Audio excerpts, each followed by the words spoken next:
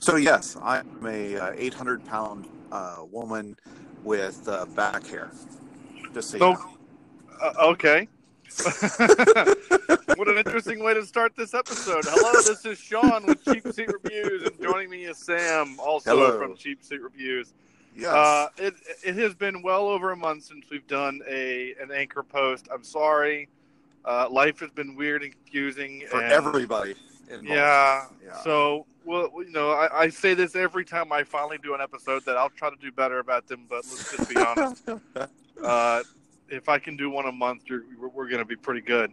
So today we're going to Player One. I know that movie came out like 8 years ago. Yeah. about 3 weeks ago. Oh. 3.5 weeks ago, something like that. Age of Ultron, not Age of Ultron. Avengers 3 has already come out. Where did that come from? Avengers 3 has already come out, which I have not seen yet, but will soon. I have to go home first. Yeah, I have to go home first. Yeah. So anyway, Ready Player One, the Steven Spielberg directed adaptation of the book of the same name by Ernest Cline. Yeah. When this movie hit the interwebs that, hey, this movie is being made, Sam, you were giddy like a little schoolgirl. Yes. And said, oh, Sean, you've got to check this out. I'm so excited. I'm like, I have no idea what this thing is. And you said, check out the book. And so I did the audio book. I didn't read the book. I did the audio book, which is voiced by Will Wheaton, by the way, which is fantastic. Will Wheaton. And I thoroughly enjoyed the book. It's so fun and clever. And if you're a child of the 80s at all, there's a lot of good stuff in there. And not even that, if you just like video games. Because I'm not really a child of the 80s. I'm more of a child of the 90s. I was born in 82, but so I have an appreciation for the 80s as a thing that happened. But again, let's be honest, you're not really aware of life until about 8 years old anyway. Yeah. You're just kind of doing whatever mom and dad says. So, you know what I'm saying? Like, you don't really start formulating your own ideas and stuff. Of course, I have a son who's 5 who has his own ideas and things, but anyway, but your world is so influenced by your parents, you're not really aware. So the 90s is really my childhood, but I still really appreciate the movie. Now, let's talk about the movie, because that's what we're here to do, because that's what we review, is movies and things. Yes.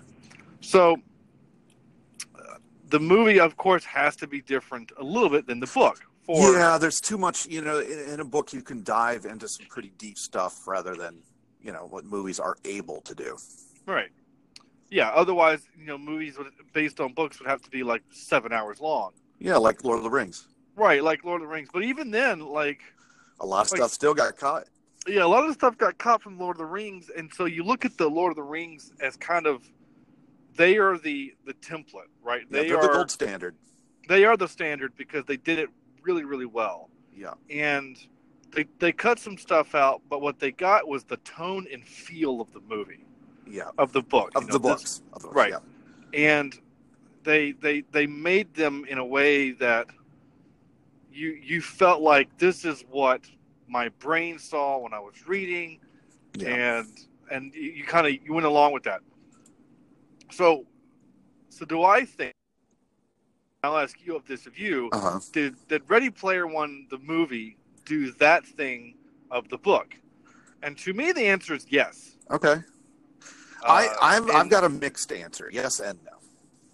Right. So one of the biggest things that they changed is that they changed how the player, our hero, Parzival, how he completes the quests. Like, they change it got a lot faster.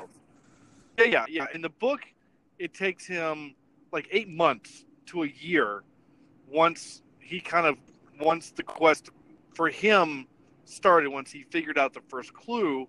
Yeah. To the point where he wins. Spoiler, he wins. Where he wins. That's like 8 months to a year. It was a long time. He does some very, very clever things in the book to achieve the goal. Yeah. And one of them being he hacks into the bad guy, IOI.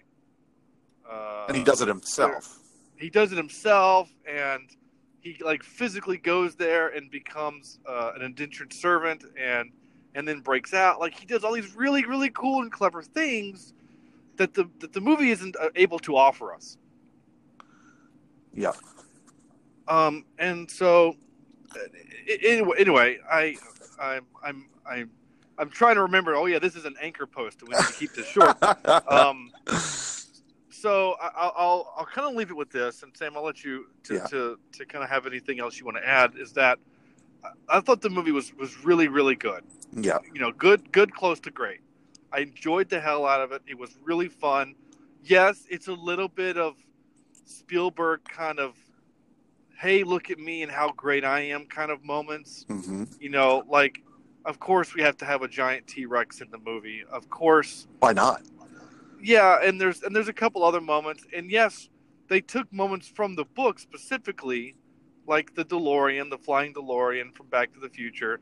And it was completely perfect that they got Alvin Silvestri to score the film, and he actually got to score his Back to the Future theme in one of the moments.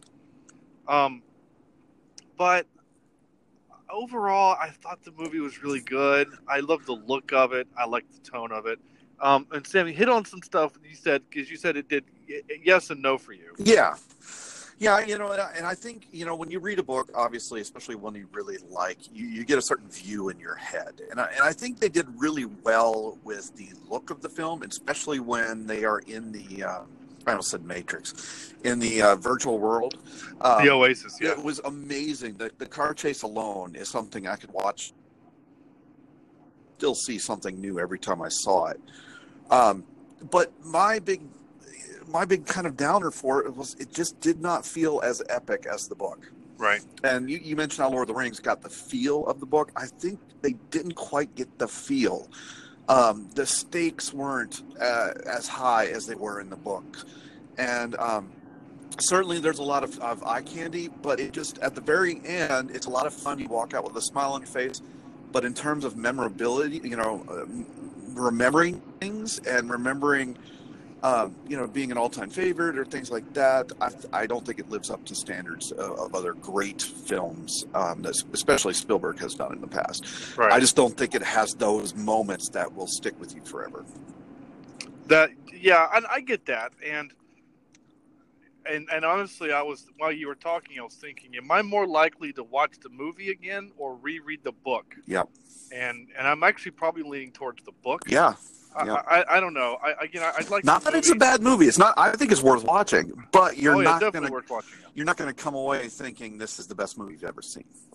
No, and we've had that even as recent as Ender's Game, that kind of same feeling. Yeah.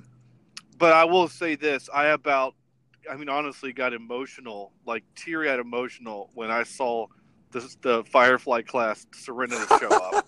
I know, because I didn't expect it, and it's in the book, and I didn't expect it because I didn't think they can get the rights to it, and they did, and I just lost my shit. I really did. So, anyway, we're gonna wrap this up because we're about 10 minutes. So, to continue with the theme that we normally do with Cheap Seat Reviews is we usually do give the movie a 1 out of 10, and I usually do it here on Anchor as well, a 1 out of 10. So, I'm gonna give it a solid 7.5. Oh, jeez. Yeah, and you took my number too, because I'm right there with you. It's a fun movie to get through. It's a summer blockbuster. It's a return to form for Spielberg in terms of his summer blockbusters, and a fairly decent film, just not great. Yeah, and I haven't been near a computer enough in the last 2 weeks to even look at like what the numbers are for it. Yeah. I think it's doing really well box office wise. Now, of course, Avengers 3 just hit, and I think that's going to break a lot of records from what I'm reading online because the movie is so fantastic. So I can't wait to see that. Yeah. And we'll probably do a full spoiler cast on that with the regular show. I think. I don't know. Yeah. More to talk about with that. But lots to talk. Yep. Yeah. So with that all being said, Cheap Seat Reviews is the main podcast. You can check us out on iTunes, Google Play, and all those other places. Facebook.com/CheapSeatReviews, and Twitter is @CheapSeatCast. And on behalf of Sam, thanks for joining me, and thanks for listening. And we'll see you hopefully less than a month from now.